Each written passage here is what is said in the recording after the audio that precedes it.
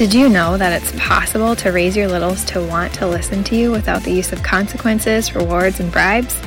Hi, I'm Kaylee Zaire, and this is the Chaos to Connected podcast, where we discuss simple yet effective parenting strategies to manage those pesky behaviors we go to bed at night hoping will be gone tomorrow.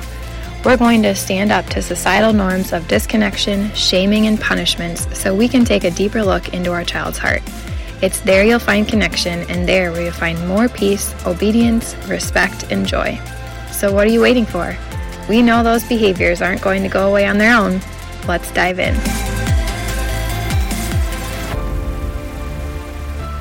Hey there, and welcome back to the Chaos to Connected podcast. I just want to say thank you for joining me, and if you found any of these episodes helpful, I would really appreciate it if you'd be willing to go and leave a rating or review. All you have to do is scroll down to the bottom of the show, and it's right there, super easy. It will take you maybe 30 seconds, and I would be so appreciative. It helps other families find this information, and this was just really hard for me to find, and so I would love to make it easier for families to find these solutions. So if any episode has blessed you, I would love if you'd be willing to do that. But today, let's get into the episode. I've been really ruminating a lot on something over the last few weeks, and I thought it would make for a really great podcast, honestly, to dive into it a little bit more. So today, I want to encourage you to stop talking so much. Yep, you heard that right. Stop talking so much. So when it comes to our kids and their behaviors, it is so easy to get in patterns of lecturing or over-explaining. And honestly, when your child is in a state of behavior that is unpleasant or includes melting down, lots of tears, yelling, I guarantee they aren't taking in what you're saying anyway. And so it becomes, wasted words for us really that can become really frustrating because we're trying to get a point across, we're trying to get our kids to understand, and they just physically actually can't. Their prefrontal cortex that processes all of the judgment and the problem solving and the reasoning is kind of like shut off. It's disconnected from their brain when they are in these different types of situations, meltdowns, so they can actually take in what we're saying a lot of the time. And then what does that lead to? It leads to us being more frustrated, to us getting more triggered because we're not getting the response that we're desiring. So today I want to talk specifically about two main times that I think we as the parent really need to check ourselves and think about how much we're talking and really decrease that by a lot. So the first one is when your child does something that you consider to be wrong or disobedient or whatever it might be. I want to encourage you to really try to stop lecturing. Now, this is a hard one for me. I'm guessing I'm not alone in that. It just kind of feels like that's the natural response. Like when, a child is doing something they're not supposed to do, and we have, all this background knowledge, experience, all of this stuff to kind of go into what we know would help the child. And often it's because we want them to learn an easier or better or more effective way. But the truth is, it's really not teaching your child what to do instead. You want to know what it's actually doing? It's creating more shame that they are probably internalizing. And depending on the situation, it could also be creating more sibling conflict or disconnection amongst other relationships. So I want to encourage you, when you feel yourself start to lecture, ask yourself who the lecture is for. Is it really for your child? Will your child really stop what he or she is doing, listen to what you're saying, respond, okay, mom, and with obedience? Or is it more for you to gain back the control of the situation, to exert your power and authority over your child? I'm guessing it's the second, and this might feel hard to hear, but I really want to encourage you to reflect on it, because I think a lot of times when we are trying to gain back control, when we're feeling triggered, a lot of the times we put these limits out there, or we're really, strict about something that we maybe normally wouldn't otherwise be, but it's because we are feeling out of control and we're trying to get that control back. So really assess the situation. Are you just doing this because you feel everything's out of control and chaotic and you're trying to rein it back in? Or do you feel like this situation is really going to help your child? They're really going to take in that information and be able to move forward with it.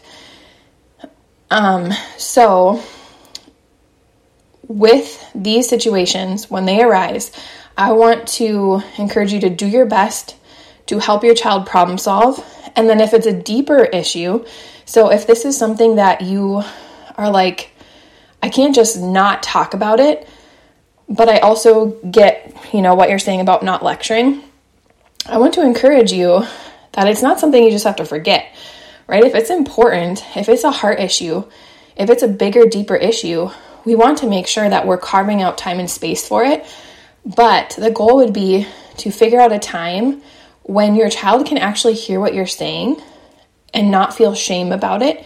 Really take in the information where you can be asking questions and they can be like engaging in this conversation versus us just coming in from a triggered place and kind of demanding certain things and, having that tone of voice versus taking a breather, letting things, get settled down, and then a little bit removed from that situation, sitting down together, talking about what happened, asking them for clarity, and then diving deeper into it where you're actually going to make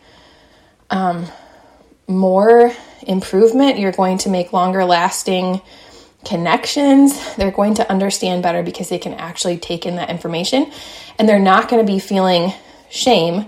They're going to be feeling respect, right? Because you took the time to sit down and hear them out versus just kind of blaze over them and talk over them. So number 2, when your child is having a meltdown or a tantrum.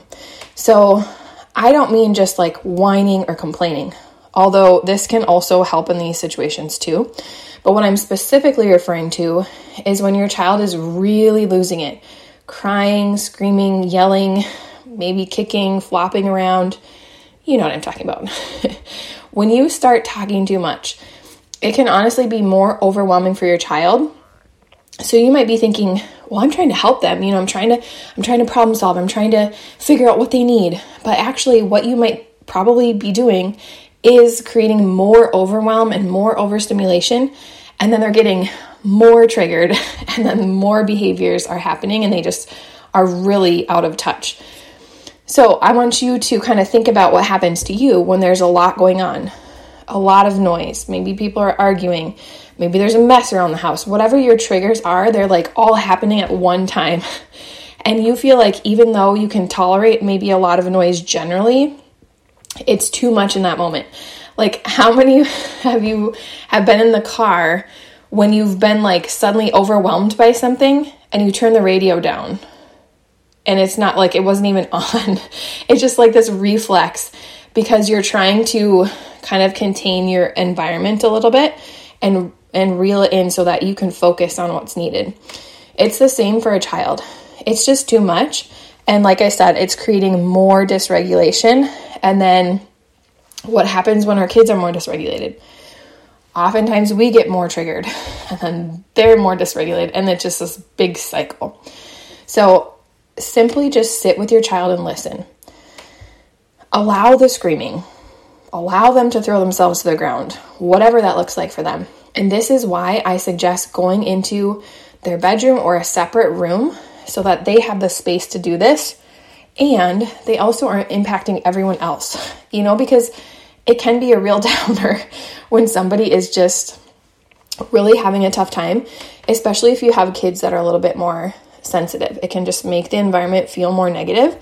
But this way, everybody can get the space they need. It's not maybe sound-wise too overwhelming for other people with screaming going on, but it's also giving the child the opportunity to offload, which is what they need to do.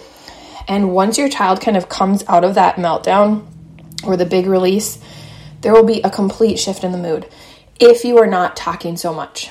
Clearer thinking, improved behavior, But if we continue to try and talk too much, whether it's lecturing or it's just trying to reason, problem solve, distract, it's not going to work, and it will actually lead to more frustration for both of you, which I think that's a recurring theme.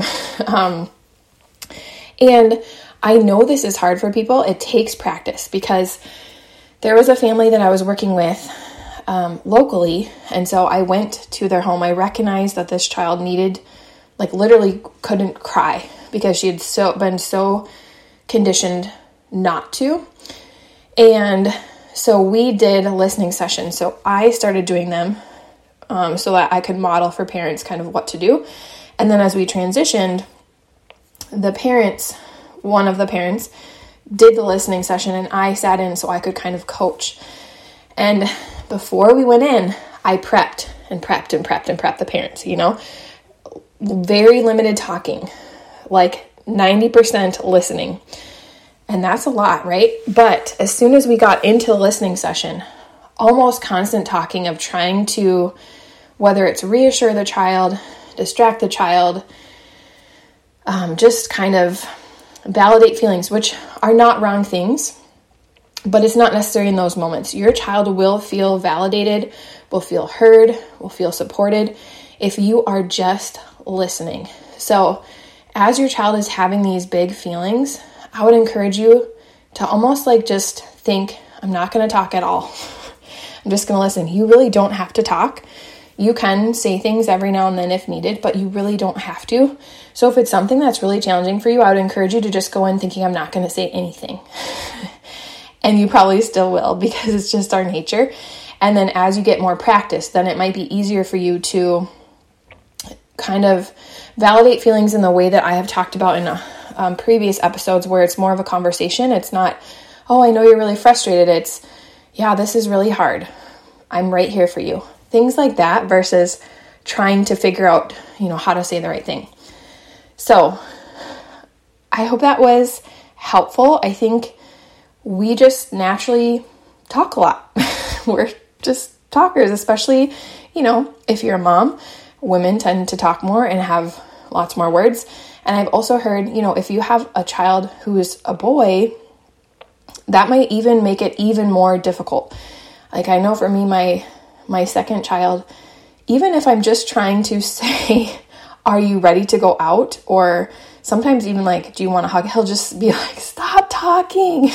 And it's like, I'm not even hardly saying anything. I'm literally trying to figure out if you're ready to, for example, it was time for lunch. He did not want to come. We had a listening session in the room, and he kept saying, I'm ready to go out. And all I was trying to say is, are you ready to go to the table? Like, we're not talking about being ready to go out and play. We're talking about being ready to do a specific thing. And I couldn't even get that out. And he was just like, stop talking. So I think, that's a key, that he wasn't done releasing. And sometimes even just saying very, very, very limited things is too much when your child is overwhelmed. And lastly, I will just say that I always try to end these types of situations with physical connection, like a hug. Now, your child might not be there yet, and that's okay. And maybe they're just not into hugs, but a hug can be helpful for many different reasons. It's obviously connecting, but it gives their body kind of a surge of that deep input, which is really calming to the body. And I think it just helps reinforce you're safe, your feelings are safe here. Now, if you haven't been listening and you tend to be triggered quite a bit, it might take a little bit for your child to be willing to kind of connect in that way. But as you practice and as you really kind of get into the rhythm of a listening session, like Mike, I don't even have to ask my kids. They will just come over as they're kind of finishing up and just lay on my lap or ask for a hug or sit on my lap, because they recognize, that we've been connecting by me supporting them as they're having the upset. And then it's just kind of a good way to move forward. So As you go this week, this weekend, whenever you're listening, I really want to encourage you to pay attention to your words and not just what you're saying, but how much you're saying. Simplify. Stop talking so much. Real quick, before you go, if you felt encouraged and inspired by listening to this show, I'd love for you to leave a rating or review over at Apple Podcasts so we can spread the word to help other mamas feel less alone and find beauty in the behaviors. You can also take a screenshot of this episode, share it over on your Instagram stories, and tag me at Kaylee Jo Zier, and we'll all do a little happy dance together. I love nothing more than to cheer you on along this journey. This work is so hard, but don't forget, God has not only called you to it, but He has equipped you for it. Now go get connected. I'll see you next week.